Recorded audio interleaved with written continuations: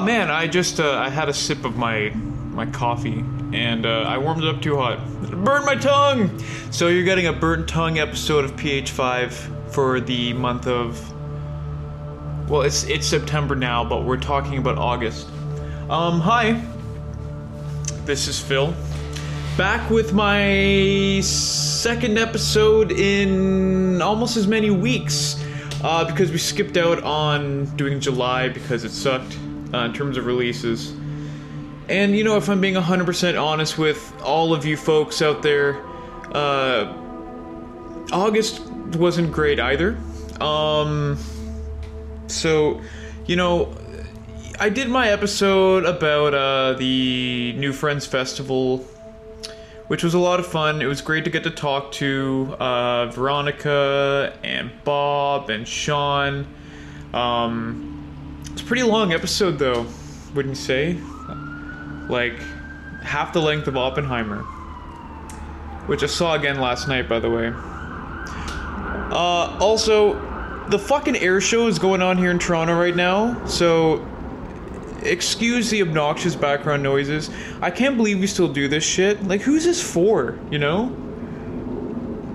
I mean, it can only really be for, like 80-year-olds, I guess. So, you know, here's to hoping that in a decade from now or so we won't do it anymore, because all the people that enjoy it won't be here to dictate whether or not we need to put up with this obnoxious bullshit for one weekend every year of the year. But yeah, just a little apology there that if things get loud, it's not my fault, okay? Anyway, so I was saying August wasn't great either, so this won't be another 100-minute long episode. You hear this shit? Like, this drives me insane. Like, is it necessary to sound like a bomb is about to go off every 10 minutes? Anyway, August wasn't great either, but, you know, I was able to kind of scrounge up enough music to talk about. And again, it's just been so long since we've had a kind of straightforward PH5 episode that I felt like, why not? Let's do it. So, this will likely be a shorter one. But I kind of always end up saying that, and then it just ends up being 2 hours long anyway. But I feel like that's not going to be the case today. So we're just going for like a short and sweet, compact, to the point, meat and potatoes episode of PH5 this time around. You know, something just to kind of get you through your morning commute. You know, something to kind of get your brain going to start off the day or end the day. I don't know. I don't know what your particular podcasting habits are like. But, you know, I hope you enjoy the episode. I will say, despite the shortcomings of the month, there were a few records that I actually really, really liked. So, you know, shout out to the 2 records, which I will speak on a little bit later in the episode, because without them, this absolutely would not be happening right now.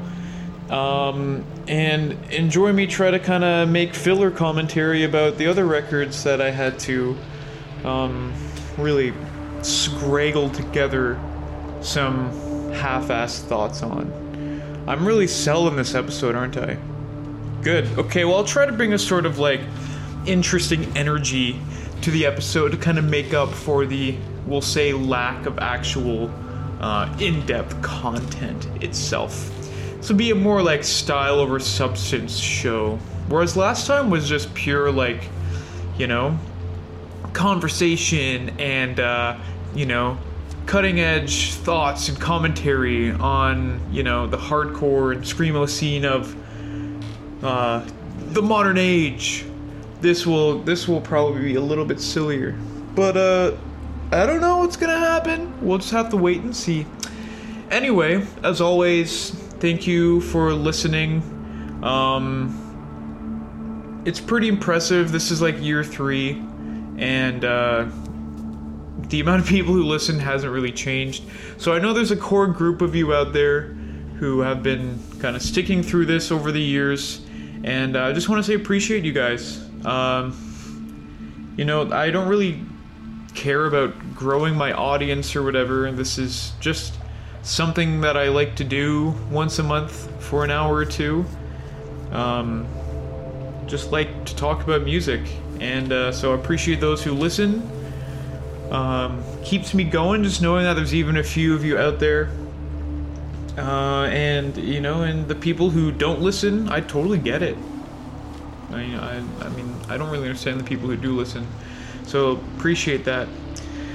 Shall we then, folks? Let's get into it. So this is PH5 rounding up August 2023's new music releases. Let's go.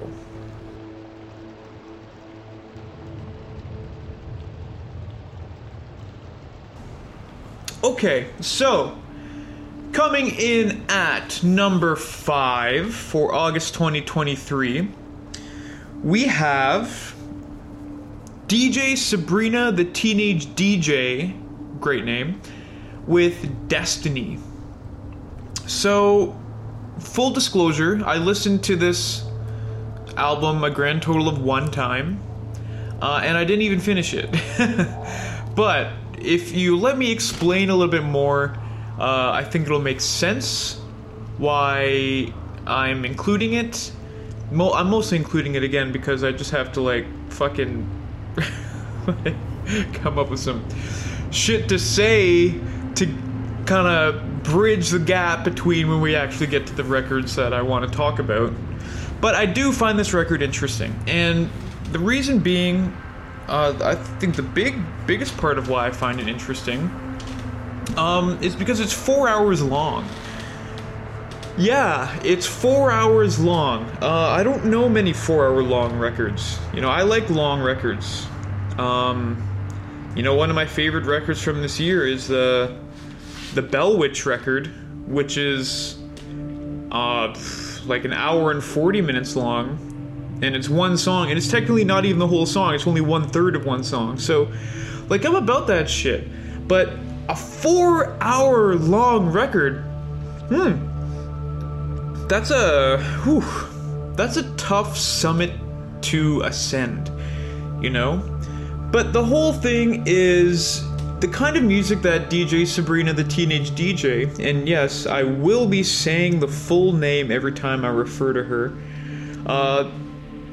the type of music that she makes is almost kind of conducive to these epic length experiences. So she makes a kind of music that is reminiscent in ways of what kind of Girl Talk and the Avalanches were doing. That kind of style of music that it's called plunderphonics. It's essentially music that's made out of other music. DJs, which again, it's right there in the name. She literally has DJ in her name twice, so there's no confusion. That's kind of the whole conceit of what DJs do.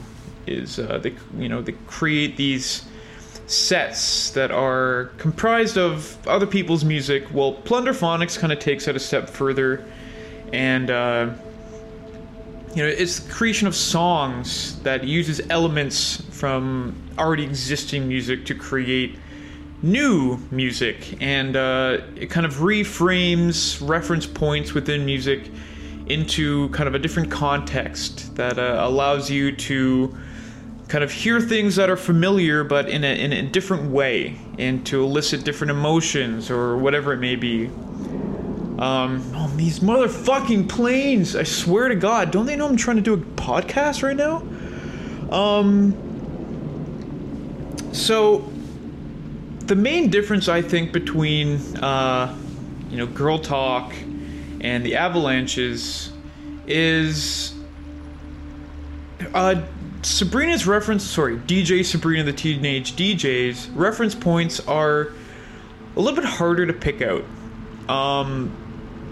Girl Talk in particular, they made a whole career out of using recognizable pieces of popular music and kind of reconstructing them and juxtaposing them with other pieces of popular music, so that it was always kind of like a little wink and a nudge what you were listening to, of like, hey, What if I did a Backstreet Boys with, like, I don't know, like a Daft Punk beat or something like that, where the whole idea is you recognize what's happening, you recognize that it's being used differently, and you kind of get that little, like, ooh, when you hear it. And the Avalanches, you know, were a little bit more abstract, where they would pull like sound clips and sound effects as often as they would pull kind of musical pieces and create their songs that way. In this whole 4-hour listening experience that I had, which again was in an old car stereo as I drove long ways across a gravel highway, so it wasn't exactly the most conducive, clear experience for being able to pick out what it is that I'm actually listening to. I didn't really recognize a single piece of music that I was listening, and that's kind of a testament to the crate digging ability that DJ Sabrina, the teenage DJ, has. Picking more obscure references that kind of live more in the indie pop and almost kind of like the blog pop realm, like Saint Etienne and different kind of bands like that. But also the way that she's really effective at kind of taking other people's sounds and bringing it together into something that's kind of really individual to her. So the music that she makes is really almost like frothy and fuzzy and noisy, but not in like a noisy way that you kind of think of when you think of noise. But everything is just kind of like very gently squished together and it's hard to really pick out individual aspects of the sounds that you're hearing. It's all in favor of creating this kind of dance vibe that just feels good and, is easy to listen to. It's a 4-hour long album, but you could really start it and finish it at any point within that 4 hours and get an enjoyable experience out of it. Obviously, it's meant to be played for the full 4 hours, but it's not meant to be active listening. You're not meant to actually sit there and be like, for 4 hours. It's more background music, soundtrack a party or soundtrack, some late night studying or cleaning your house or, whatever the fuck kind of idle activities that you typically do with some musical accompaniment in the background. I mean, it sounds kind of like a diss to be like, oh, it's great background music, but that's kind of what it is, and I mean that in a nice way, and maybe my listening experience is part of the reason why I didn't really pick up on any references. Maybe it's the kind of thing where you'll listen and, you'll be like, I don't know, doing the dishes, and you'll hear something and it'll be like, oh, haha, I know that. Can you hear that plane? Jesus Christ.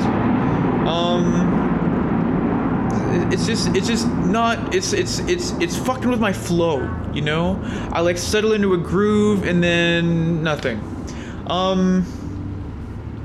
Unbelievable. So, yeah. Again, is this going to be a record that I ever listen to again? I mean, I might throw it on at a party, like a barbecue, something like that. But it's not something that I will ever actively listen to again. But you know what? I enjoyed it for the experience and the time that I had with it. And you gotta give kudos to a 4-hour long record. Like, that's a lot of work. It's a lot of time. It's a lot of effort. A lot of energy put into something that is very esoteric and something that you can't really present to people and hope that the masses will latch onto it, because it's just so much. So kudos to DJ Sabrina, the teenage DJ. And that's coming in at number 5. So, number 5 for August 2023, we have DJ Sabrina, the teenage DJ with Destiny. 4 hours of plunderphonic dance bliss.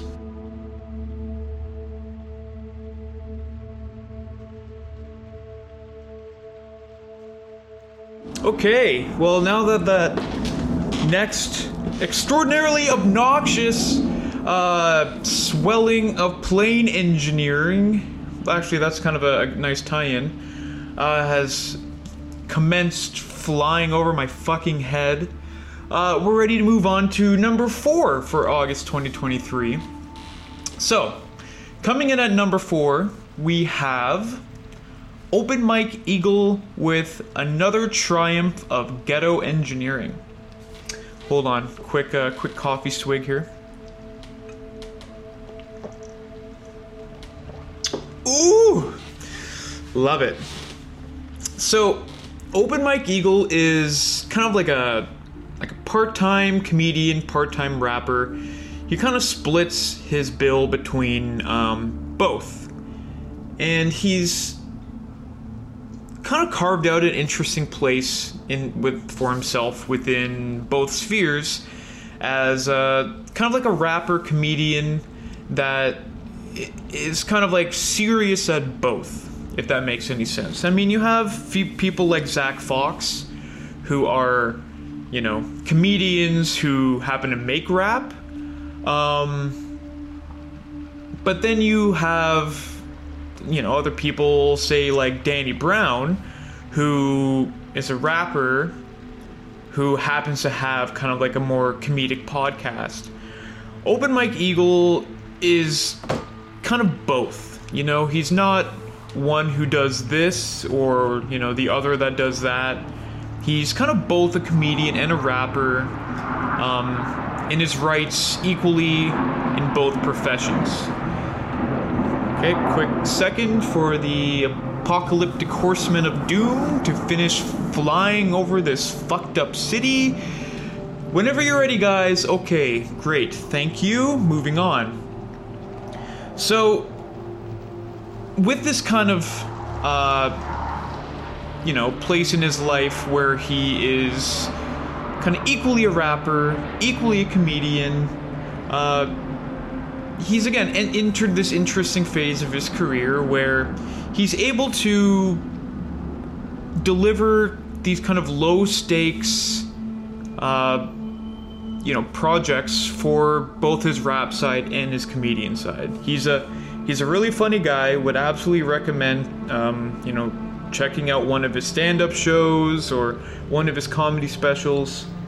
But he's never really like made anything big and definitive and broke out in a big way. And that's kind of where he stands in the rap world too. You know, his projects are always low stakes and fun, but they're always pretty good too. And they always manage to kind of transcend this comedian rapper title. And when he's rapping, yeah, the raps are funny, but you never think to yourself like, oh, this is just like joke rap.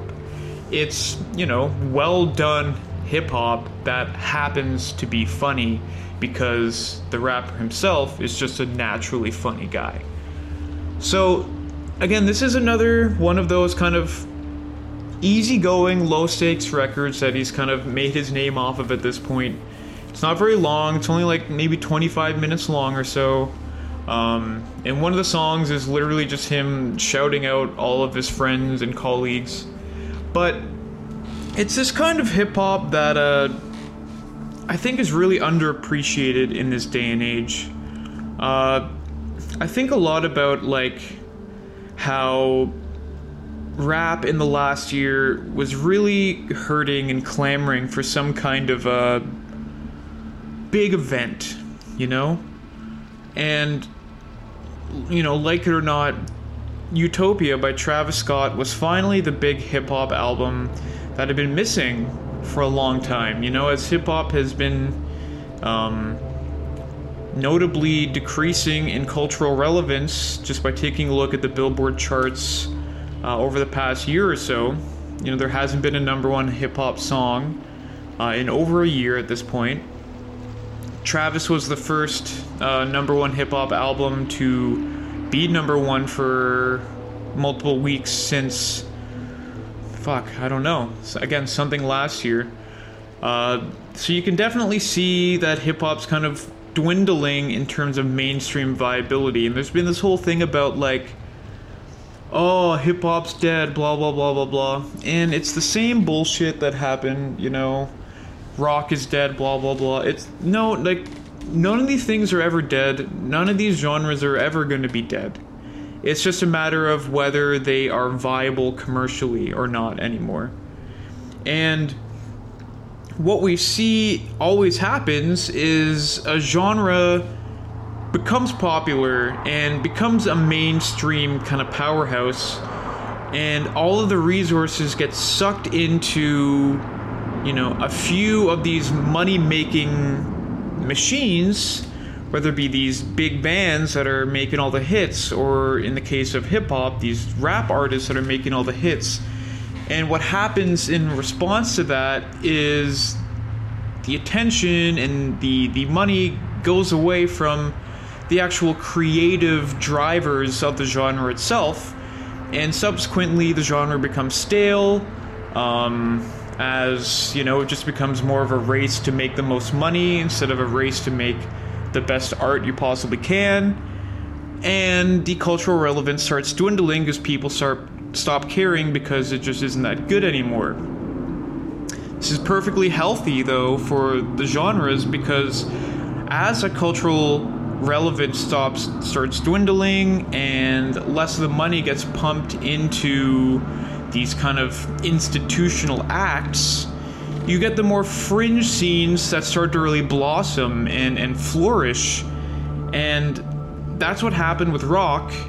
As we saw rock die, you know, we saw a lot of the more subgenres of rock, the more kind of underground things, start to really build up again and get really strong. And well, now we're seeing like, there's a little bit of rock cultural relevance coming back again. And it's all cyclical. And this is kind of what's happening with rap right now.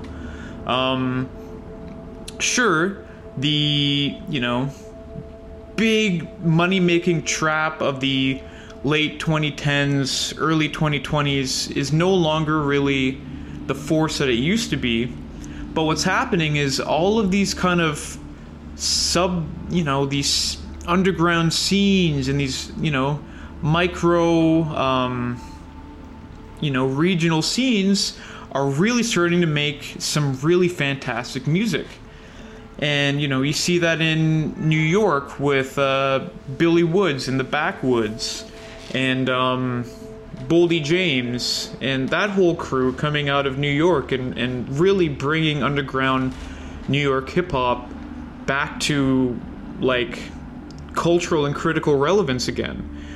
You see what's happened in Detroit with, Detroit rap becoming this huge force. Detroit and specifically Michigan rap and Flint and stuff like that becoming this cool new scene. And this is just going to keep happening because people who love the genre are always going to love the genre. And when this music that kind of has defined the genre is no longer making stuff worth listening to, they're going to turn elsewhere. And, you know, that's where we're getting some of the best hip-hop of the past little while coming out, in no way related to trap, because that's just a genre that's been beaten to death. And I think you hear it on the Travis Scott record, like, this is kind of like the last grasp of trap music, quote-unquote, if you ask me. Sure, it was kind of a sales juggernaut and did spend a few weeks at number one, but I think overall people just don't think it's that great, and there was this huge hope that this would be the breath of fresh air and breathing new life into that kind of genre, and I actually don't think that that's what the album achieved at all. Despite its sales, I think it was kind of a failure. My point of all this being, this Open Mike Eagle record is another kind of relic, although relic implies that it's, old, just came out like a week or two ago, of this, phenomenon where these smaller scenes are just making really, really quality music. So my point of all this is whenever kind of discourse starts saying that a certain genre is dead, that's when you really have to start paying attention to it, because that's when some of the best music of that genre is probably being made. You know, it's being made kind of in the shadows. It's being made under the surface, and you know, like, rap will come back. It might be a long time from now, where it rules the charts the way that it did back in, you know, even 3 or 4 years ago. It will be back, but it'll have a new shape, a new form. It'll be interesting to see which of these kind of regional scenes ends up being the one that takes the mainstream back by storm.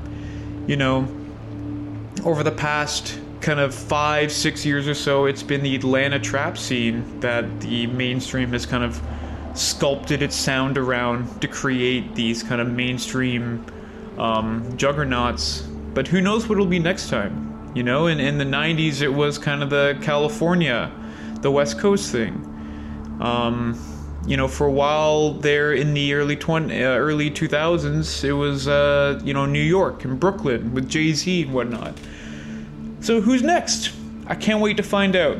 But keep your eye on all of these kind of smaller regional projects, because there's some really great stuff going on. And this latest Open Mike Eagle record is just another example of them.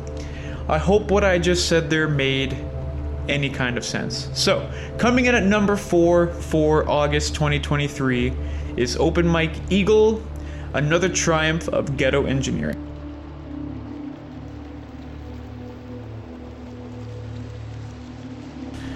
Okay, so number 3 for August 2023 is Prune with Through the Window. Prune, let's be clear here, it's like prawn with an E, not like what you do to tomatoes. Do you prune tomatoes? Yeah, I guess. Do you prune plums? What do you prune? It doesn't matter what you prune. We're not here to talk about the verb prune. We're here to talk about the artist Prune, which again is spelled Prewn. And the record is called Through the Window. So Prune is, I'll say, a folk artist. She definitely makes music that is very much within that sphere. Now, if you know anything about me or this podcast, you'll know that I don't really like folk music. So there's a reason why I wanted to include this artist, and it's because I think that in terms of that particular silly little genre, this is really some of the most interesting stuff that I've heard in a long time. And I don't pretend to know really anything about this artist. It was something that I saw recommended on this website that I frequent. I decided to just check it out because I didn't know what the hell else to listen to, and I was on a bunch of long plane rides recently. So, you know, I was open to kind of give anything a shot. And I was really happy that I gave this record a listen, and I've actually listened to it quite a bit since. It's a really, really interesting record that kind of brings to mind freak folk, that kind of weird genre that kind of had a moment in the early to mid 2000s with Animal Collective, Sung Tongs, and Devendra something Hart. What was his last name? I don't know. Devendra whatever Hart. Hopefully not Devendra Broken Heart. We're all rooting for you. Freak folk is again a genre that is basically folk music, but freaky, weird, bringing in unusual elements and usually weird, strange, warbly singing and stuff like this. Again, I wasn't exactly a huge fan of the genre back when it was kind of big in its heyday back in the day. But I there's something about this particular record that I'm really drawn to. The way that it kind of just brings that spirit of those times back, and it really feels like a classic record, the way that it's been produced and recorded. I mean, there are elements of this record that to me sound almost like Fleetwood Mac. There are elements that kind of go on to full-on noise territory. There are parts that even kind of sound like Angel Olsen a little bit. It's kind of all over the map, and it sounds like it could have come out really any time in the past 40 years or so. What makes it work, and what makes it stand out in particular to me, is it sounds really weird at times, but it also sounds really good. It's a collection of really solid, strong songs. This is the kind of record that I feel like, had this month been really, really strong, it would have been somewhere in my honorable mentions territory, because it's a really strong debut. But what it really does is it makes me excited to hear what she has to come next, and how she kind of takes the sound and develops it and really hones her songwriting. Does she get weirder? Does she kind of, straighten up a little bit and make more straightforward songs? The future really is wide open for Prune and the music that she intends to make. But it's a really, really interesting record that always manages to surprise you, even if you have a sense or an idea of what this kind of music is and what it sounds like. Even within songs themselves, she takes interesting left turns that you don't expect. Interesting melodies that I'd say I haven't really heard before, yet at the same time sound very timeless because of the way that the record is recorded. It has this almost lo-fi sound to it, but everything's very clear. Like, it sounds like a really expensive recording from like the 60s, if that makes any sense. Again, really bringing to mind to me kind of Fleetwood Mac, but instead of doing a shit ton of cocaine, they did a shit ton of LSD instead. It's a really cool, fun record. I can't speak too much on it because this isn't a genre that I'm super comfortable with or super familiar with, but I think and I hope the fact that, it made it to number 3 and I felt the need to include it on my list for this month is an indication of how unique and interesting of a record it is, especially within, the realm of folk music. It's a genre right now that has this Big Thief as an absolute powerhouse, just dominating the genre. And I do see some similarities here with folk music that's not afraid to get musically adventurous with a female vocalist. But if I'm being 100% honest with you, I think this Prune record is a lot more interesting than any Big Thief record that I've heard. And she's just getting started.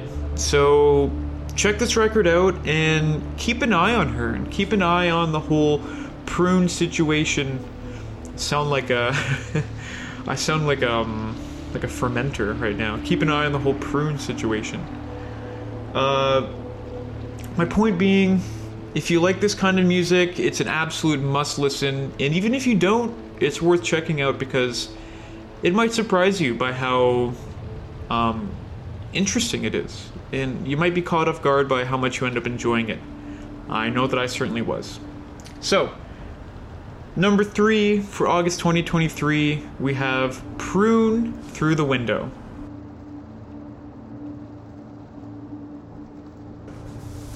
Okay, yeah, let's do some mentions then, These are the mentions.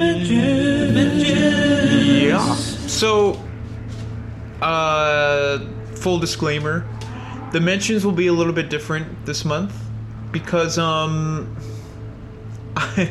don't have an honorable mention. I'm telling you, July and August have been rough for new music releases. Like, I couldn't put together a full episode for July. I've got kind of like this skeleton crew ass episode for this month. It's been a challenge.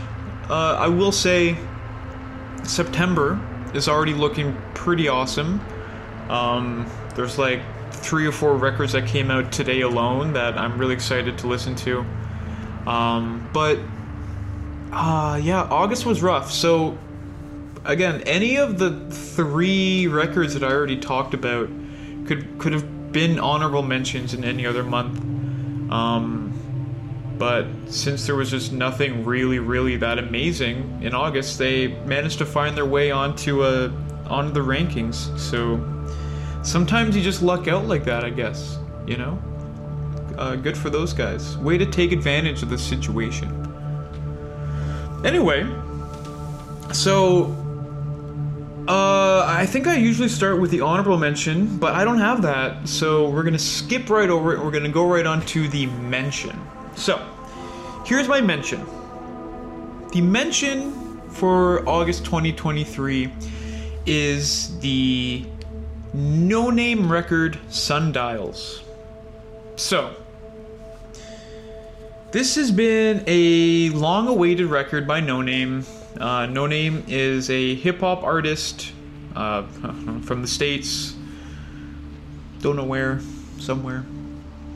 And she, she's really made a name for herself for making extremely thoughtful, basically poetry as rap that talks a lot about societal issues and really kind of left-wing policies and things like that. And she hasn't really put out a lot of music. This is her 3rd full length in many years, like 6-7 years or so. And she's kind of built herself up as this reputation as a really good person who is, working hard for her community and, just striving to kind of make the world a better place. She started her own book club with a focus on Black authors. Seems like a really great person. And when this record came out, a lot of people were excited about it, rightfully so. Again, it's been quite a while since we've heard from her. And you can always expect some really thoughtful, interesting hip-hop when you're listening to any no-name records. The record itself is fine. I don't love it. It's not especially for me. A lot of it kind of gives me, what's like slam poetry vibes. Which, whatever. Hey, to each their own, She touches on a lot of great points. She calls out, the hypocrisy of a lot of big artists like Jay-Z, Kendrick, Beyonce for performing at the Super Bowl. She brings up a lot of interesting points along the record. A lot of great points. The raps themselves are, pretty slick. Again, a bit too just kind of reading poems off of a page vibes for me, and there aren't really that great hooks, but I can respect the record for what it is, except for one thing. So on I think it was the first single she even released. What's it called? Hold on, give me a sec. I gotta figure out what it's called.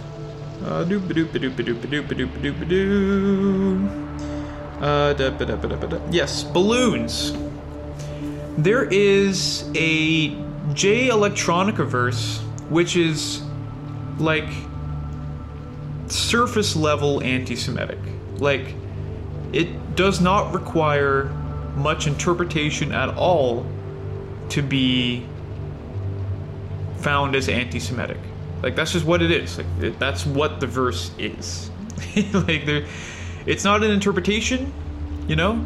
It's not an opinion. It's not subjective. Like, it is objectively an anti-Semitic verse. So, first of all, she chose to have this on her album. Not only that, she chose to have this as her first single from the album. Then, when she gets called out on it for choosing to put this anti-Semitic verse on the album, she says, it's not my verse, so it's not really my responsibility. Which is, come on, absolute bullshit. You chose to put this on the record. And her defense was something along the lines of, I continue to stand in the fight against white supremacy. So, let's sit with that for a second here. Is she saying that, like, she's essentially drawing a straight line correlation between anti-Semitism and being against white supremacy? She's conflating the two to be the same thing. So, she, like, am I not crazy for thinking that that sentiment in itself is anti-Semitic? To think that what she's essentially saying is the classic fucking anti-Semitic viewpoint of, you know, the Jewish people control the world, you know? What the... Really? So you put an anti-Semitic verse on your record, and this is someone who is very much for social issues and very much for, you know, equality and equity in America. But I guess not when it comes to Jewish people.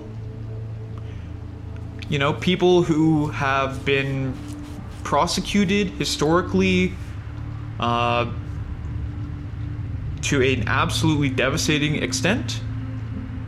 I'm a little bit confused here. So, what is your stance exactly? Are you for the people, except Jewish people? Are you, you know, anti-capitalistic, but not for Jewish people? Like, the messaging gets really, really, really confused. And I'm sorry, but anti-Semitism does not have a place anywhere in any kind of media, of any form, of any kind. It's extraordinarily dangerous. It's hate. It's hate ideology. And the fact that she is essentially doubling down on it on this record it's fucking disgusting. So, I mean, I've been seeing this record get a lot of praise from, you know, well-reputable publications and establishments. What the fuck are you guys thinking? What is wrong with you people? There's open anti-Semitism on this record that she's doubled down with when confronted by it, and you're still calling it some of the best new music to come out? It's absolutely reprehensible, and, like, it's shameful. The lack of moral integrity that a lot of these publications have. You know, they want to get clicks, so they need to be able to find the next big thing and talk about how great something is because it'll bring traffic to your website. No, like, give me a fucking break. To me, this is no different than, you know, promoting a new Kanye West album and calling it really good or whatever. You're still actively promoting messages of hate and, you know, congratulating them, essentially. So this has been kind of an eye-opening thing for me in a lot of ways. Because I don't care how good the rest of the record is. Technically. Objectively. None of that matters anymore. As soon as you've made the decision to have this anti-Semitic verse on your record, You've stained the whole thing, you've stained your entire career, and you've stained whatever reputation you might have. So, I mean, this is basically a dishonorable mention, because this is just some fucking shameful shit. No Name, you ought to be ashamed of yourself for this bullshit. Pitchfork, 8.8, best new music. Are you serious? Like, really? Are you serious? All the other publications out there who've been praising this, take a look in the mirror, okay? Take a look at society where we're at today. Take a look at the political discourse going on today. Take a look at the world at large, and you tell me if you think it's a good thing to be praising a record that is openly anti-Semitic. And seriously, just go fuck yourself, okay? Anyway, the extremely dishonorable mention for August 2023 goes to Sundial by No Name. Fucking bullshit.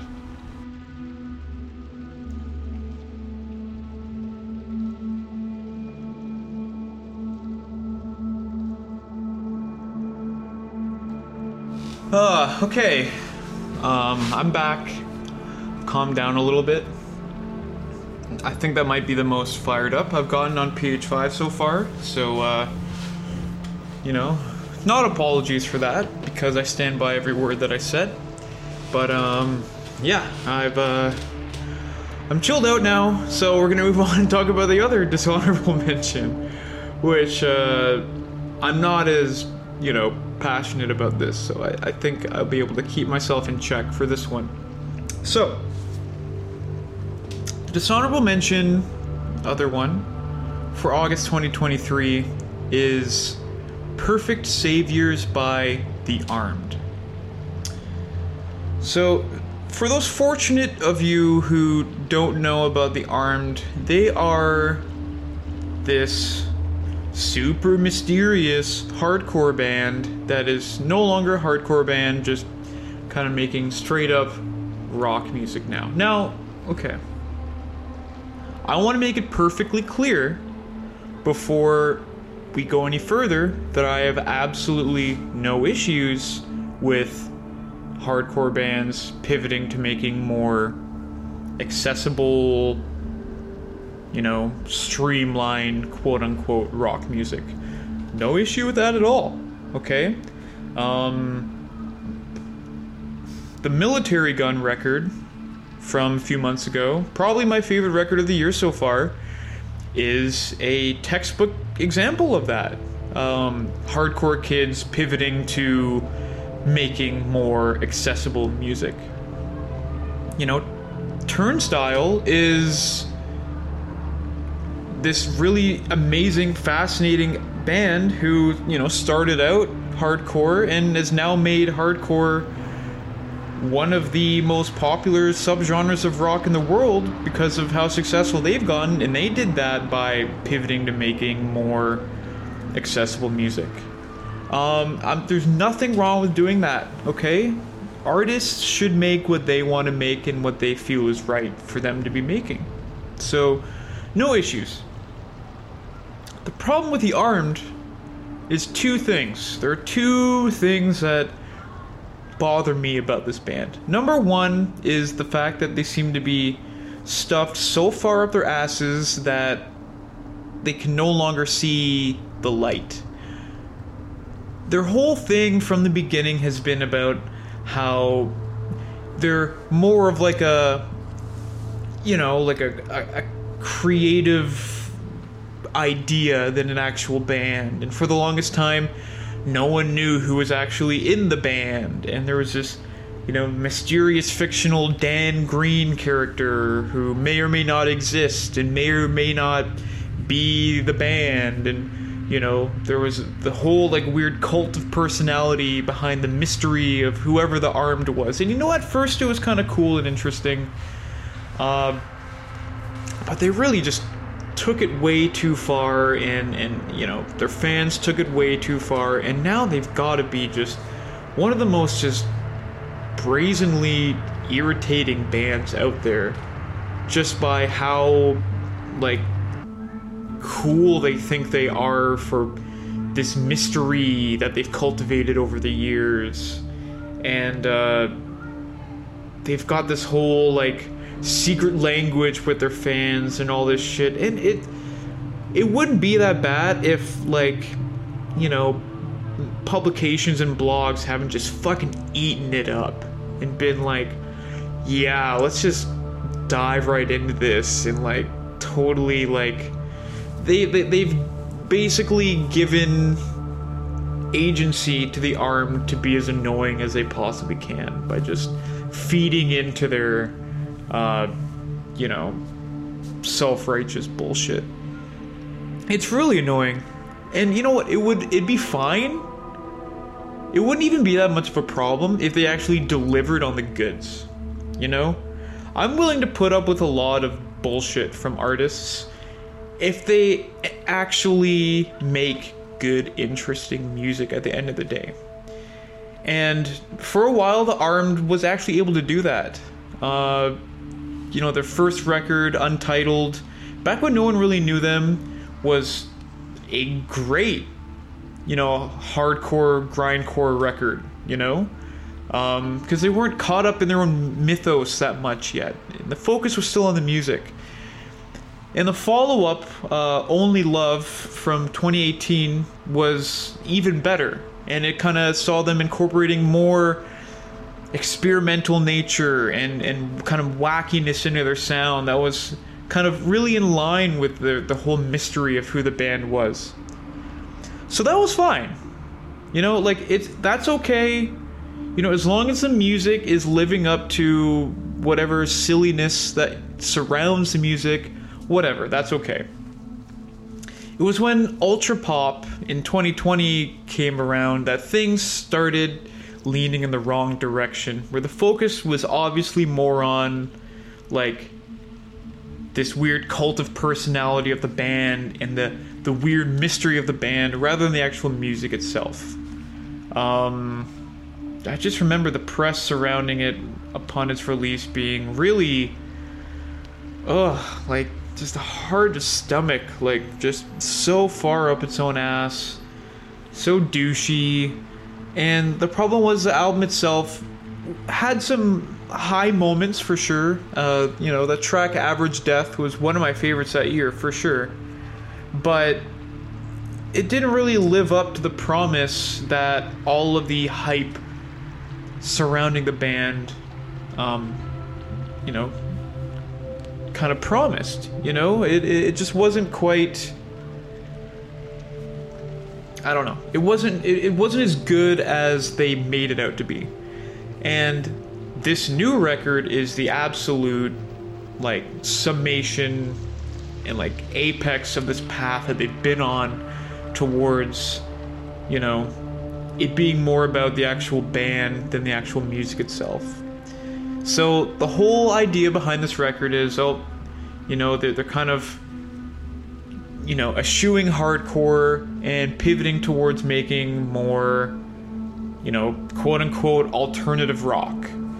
You know, and because of the way that the vocalist sings and a lot of the production and songwriting on here, it's true, a lot of this does sound like The Strokes at parts. A lot of it sounds like Queens of the Stone Age, who they're currently on tour with.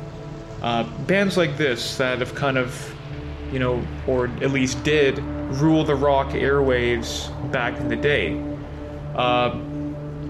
Now, the main distinction between bands like The Strokes, bands like Queens of the Stone Age, you know, those bands that were all over rock radio, and The Armed, is that the reason why those bands were all over rock radio was because they made actually good songs that people wanted to listen to.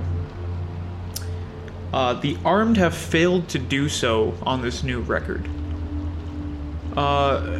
Whereas in the past, when they would lean towards trying to make more accessible, catchy music, if you will, they always had that hardcore edge to them that they could bring in to kind of supplement their sound to at least make it more interesting than maybe the actual songwriting was. When they've no longer got that edge and they're leaning entirely into the strength of their songwriting, that's when we kind of see here that they actually aren't capable of really making good songs. Despite my predisposition towards this band, I really gave this album a chance. I probably listened to the whole thing through like 4 times or something like that. And I wanted to spite myself. I really listened to it hoping to find something interesting, hoping to find something that would grab me, that would make me want to listen to it again and come back for more. And every time I listened, I didn't get anything. I've listened to this album 4 times or so now, and I can remember maybe like 2 or 3 parts on the album. Not even songs, just like parts in songs on the album. And that's it. The rest is just really unmemorable, and you can tell they're really trying to like be interesting, like trying to just kind of do the most to make up for the fact that they're incapable of writing good songs.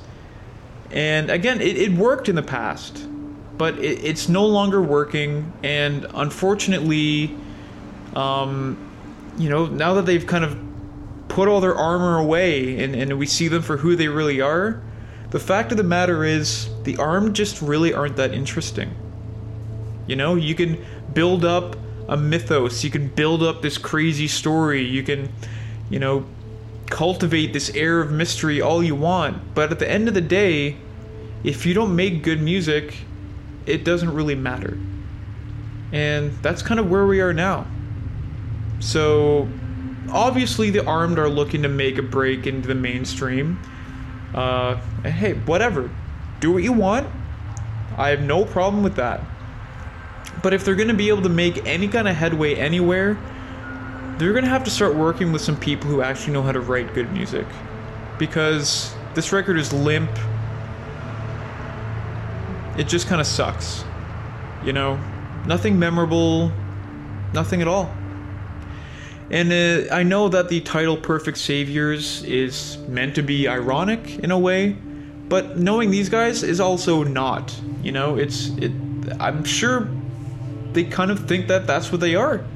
These perfect saviors to this, rock scene that, again, if you buy into the whole rock is dead bullshit, they'll be able to bring it back to its days of glory. Well, no, not with this crap, you're not, okay? Hire some fucking songwriters and we'll see you again in a few years. So, coming in at the other dishonorable mention for August 2023, we have the Armed with Perfect Saviors.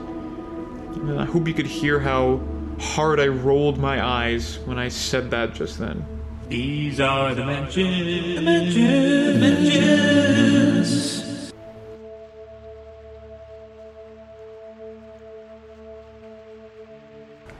Okay, wow. Let's get back to the good stuff, the fun stuff, because that mentions was pretty brutal. Yeah, I'm like distraught right now. I need to talk about some good music to get back into a good space. So let's move on. Coming in at number 2 for August 2023, we have Horrendous with Ontological Mysterium. Isn't that just a classic slice of metal album title right there? Ontological Mysterium by the band Horrendous. Like, it's one of those things where once you hear the album and hear the band it's by, in a way you kind of almost know exactly what it's going to sound like. And what's great about this record is that it is both exactly what you're expecting it to sound like, but in a lot of ways it's not at all. So, something that I've kind of learned about myself over the years of doing PH5 is, I've always said that, metal music is my favorite genre, or one of my favorite genres, or whatever it might be. But looking back on all the records that I've talked about over the past few seasons of this podcast, I don't talk about a lot of metal. It takes a very kind of specific type of metal to get me excited. And that kind of like bass metal, you know, heavy metal, thrash metal, all that kind of stuff, it really doesn't do it for me. You know, I'm more interested in kind of the more extreme versions of metal, you know, the black metal, the doom metal, like things like that. Those are the ones that do it for me. But when you think of just like metal, no, I don't really like that as much, I guess. You know, and I thought I did, but, you know, it's when faced with the facts, that doesn't really seem to be the case. This is an interesting exception because there are a lot of elements of what you or I would call traditional metal on this record. I would call it almost like a psychedelic death metal record, I guess, would be the way I would describe it. I don't know. It's a really cool album, though, that is both unafraid to be really weird and strange, but also unafraid to be traditional and do the obvious thing, while, you know, maybe a minute or two later doing the not obvious thing. It really kind of subverts your expectations in both ways. Just when you think it's getting really weird, it becomes really normal. And just when you think it's becoming really normal, it gets really weird again. And it kind of pendulums back between, you know, being traditional and being non-traditional in a way that the whole album continues to surprise you and continues to feel fresh from start to finish. It kind of, you know, has its roots in death metal for sure. More like fast-paced death metal, not this kind of chuggy, you know, medium tempo death metal, but more you know, faster paced kind of stuff. More reminiscent of, you know, what was coming out of Florida in the late 80s and the 90s. But they're not afraid to get kind of progressive at times and go off on these kind of airy passages. And they're not afraid to shred and solo and you know, like, just do these really, you know, straightforward headbang moments. And you can tell that this is a band that just loves the genre of metal music. No matter what subgenre it is, it has an appreciation for all of it. You know, whether it be speed metal or doom metal or prog metal, tech death, anything, these guys love it all, and they're not afraid to incorporate it into their sound. And what you're left with is, I mean, easily one of the best metal records of the year. And I'm sure to a lot of people it will be the best metal record of the year. And not the opening song, but the opening, we'll call it the real first song on the record, because the first song is like kind of a, you know, like an intro kind of thing. It's called Chrysopia, the archaeology of, I don't know, something, I can't see it, is really one of like the finest like metal tracks of the year. You know, it's one of those songs that you listen to and you're just like, yeah, like fuck yeah, like this is so sick. They're not afraid to be, you know, like showy in that way. They're not afraid to be dark. They're not afraid to be light. They're just not afraid. And it's really refreshing. It's a lot of fun. It's really dark at times. It's just all the things that someone who loves metal loves can be found here. And it's just, I don't know, it's a great time. It's a great record. I don't know what else I can say about it. It's really just a fantastic metal album. No subgenre needed, because it kind of touches on basically all of them. So, coming in at number 2, truly one of the finest, maybe the finest metal record of 2023. We have Horrendous with Ontological Mysterium.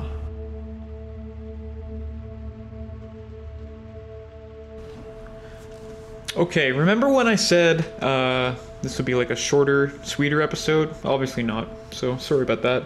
But we're at the end now, and we are coming up to number 1. So, number 1 for August 2023, we have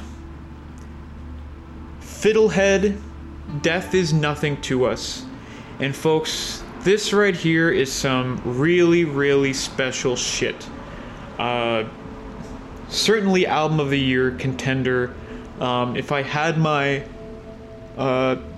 air horn, I would have blown that. Do you guys remember that when I used to blow the air horn for the album of the year contenders? Yeah, I lost that sample somewhere. I don't know where it went. I mean, I could easily find a new one, but that's just a level of effort that I'm not willing to put in today. So, Fiddlehead is a band. It's essentially a supergroup, a post-hardcore supergroup, founded by Pat Flynn, formerly of Have Heart, and a bunch of kind of old hardcore dudes that decided to reconvene and create this new band after Pat Flynn's dad passed away in the late 2010s. So Pat Flynn, for those of you who don't know, was the vocalist for Have Heart, which is one of the most important hardcore bands of all time. And the Have Heart reunion show, I believe it was in 2015, is to this date the hardcore show, the most attended hardcore show. So the hardcore show with the biggest audience. Like, this is a band that was a big deal and very important to a lot of people. And that's because of Pat Flynn's... It's basically because of him. He's a really, really, really special person. A fantastic lyricist who was really able to just pour out more emotion than you can fathom into every single song that Have Heart ever made. And those are one of those bands that just are so important to some people, you know, like their entire life was based around Have Heart, or they saved their lives, or all the kind of like superfluous talk that people say about bands, they would say about Have Heart. Like, that's how important they were. So Fiddlehead comes, about a decade or so after Have Heart, and all these guys are in their 40s now. A lot of them have families. Pat Flynn is actually a history teacher at a high school now. So they've moved on with their lives in a way that allows them to bring this really interesting perspective to the music that they make. So Death Is Nothing to Us is their third record. Again, the first record, the reason the band was made was because Pat was dealing with the death of his father and needed that outlet. The second record came, not too long after Pat had kids, and just kind of reckoning with the whole experience of being a father. And this new record is dealing with something that doesn't really get talked about much and isn't really a popular subject just generally in society, and that's what I'm going to call dad depression. So a lot of this record is about the kind of hardships and just general depression that Pat Flynn is going through in his time as a middle-aged man. And it's very heavy stuff. I not necessarily mean in terms of the sound, although this is definitely the heaviest Fiddlehead has sounded since their inception. But just in terms of the subject matter and the things that Pat is singing and screaming about in these songs, just what it's like to deal with the burden of, you know, suffering from depression as this, you know, a father figure, as someone who is late into their life and has people, his family, relying on him to be that kind of pillar of strength and that foundation, and just like the struggles that come with, you know, having to deal with your own shit while still being the support system for those people in your life that need it. And this isn't like, I can't think of a lot of other bands or even really media in general that kind of talk about this kind of stuff. I mean, you could argue that The National deals with, you know, again, this kind of dad depression idea in a lot of their music, but they do it in that kind of like literary slinky way that, you know, sounds more suave than sad a lot of the time, right? But this is a really emotional record. And as someone, you know, who's 33 and, you know, looking down the barrel of middle age, you know, I don't have kids, but, you know, I still frequently deal with a lot of mental health issues and go through mental health crises on a somewhat regular basis. And to hear someone, you know, that's even older than I am kind of working through these issues is, I mean, it's really powerful and makes me feel, I guess, less pathetic, if that makes sense. Just knowing that, you know, I'm not the only one out there who, you know, can still feel emo as a fully grown man. And that's, you know, hardcore and emo music and all this kind of thing. You know, when you think of it, you think of the teenager with the, you know, either like the, you know, like the black hair and the makeup, or, you know, like the really gruff early 20s hardcore guy. But the thing is that these issues don't really go away. We may get better at dealing with them as our life goes on. You know, our support systems might grow as we get older and we bring more people into our lives, and more, you know, systems into our lives to help alleviate a lot of that pain. But for a lot of people, that pain doesn't go away.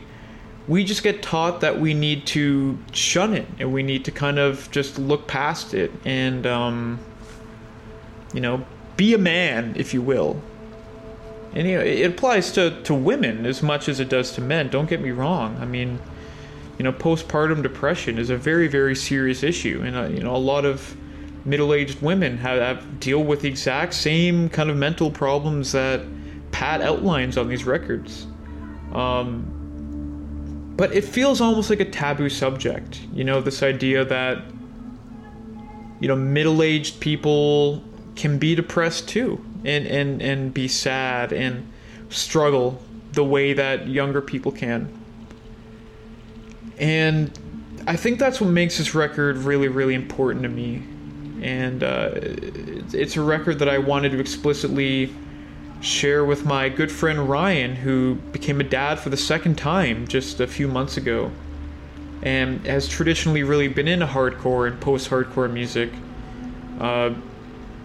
I felt like there was a lot in this record that he could listen to and really latch on to, and hopefully it could serve as kind of like a beacon for him, because while the record is, you know, dealing with a lot of these kind of tough issues, it's ultimately hopeful, you know, and it ends on a note of like, no, I don't want to die. Like, you know, I have these things in my life that are so important to me that I want to keep going, and I want to be here for the people in my life that need me.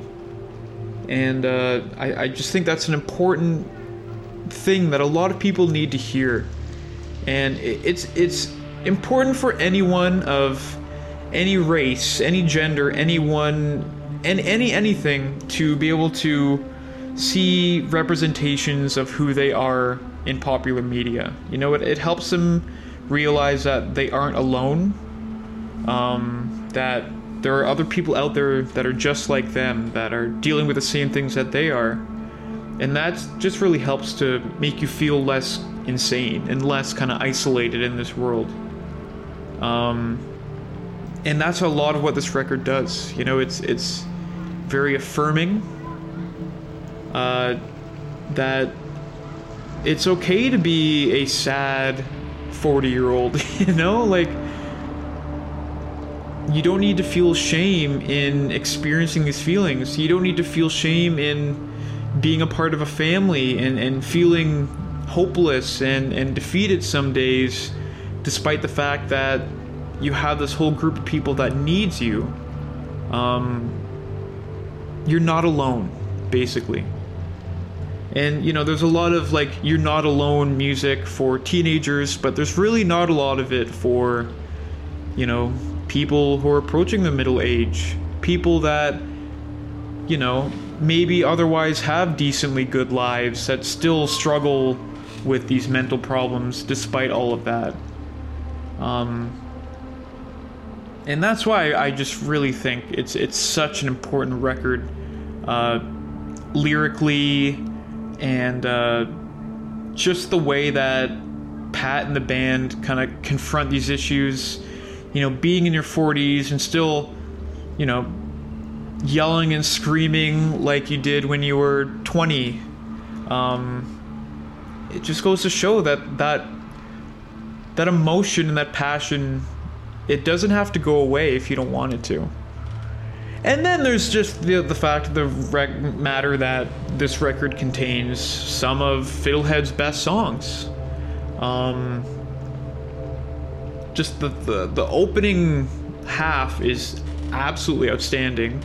You know, it kind of gets a little bit, peters off a little bit in its second half, but still a collection of fantastic songs. And the kind of centerpiece of the record, Sullen Boy, is just an absolutely outstanding piece of art in every imaginable way. Definitely Song of the Year contender. It's actually the first song I've heard since Blood and Butter by Carolyn Polachek that I would say is rivaling that Song of the Year spot. It is really, really powerful stuff, and kind of encapsulates the whole theme of the record into one song. And it is essentially, at this point, I would say, the definitive Fiddlehead song. Just really, really powerful stuff. Such a special song. You know, it's made me tear up a few times now. I'm not even gonna lie.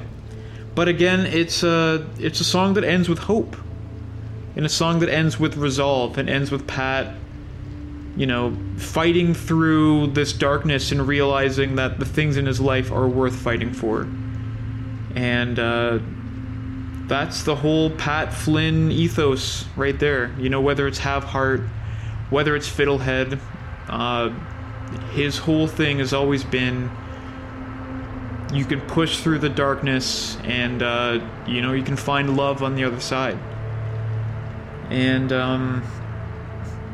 this record is Fiddlehead's most challenging confrontation of that, but in my opinion, definitely their most effective and best record.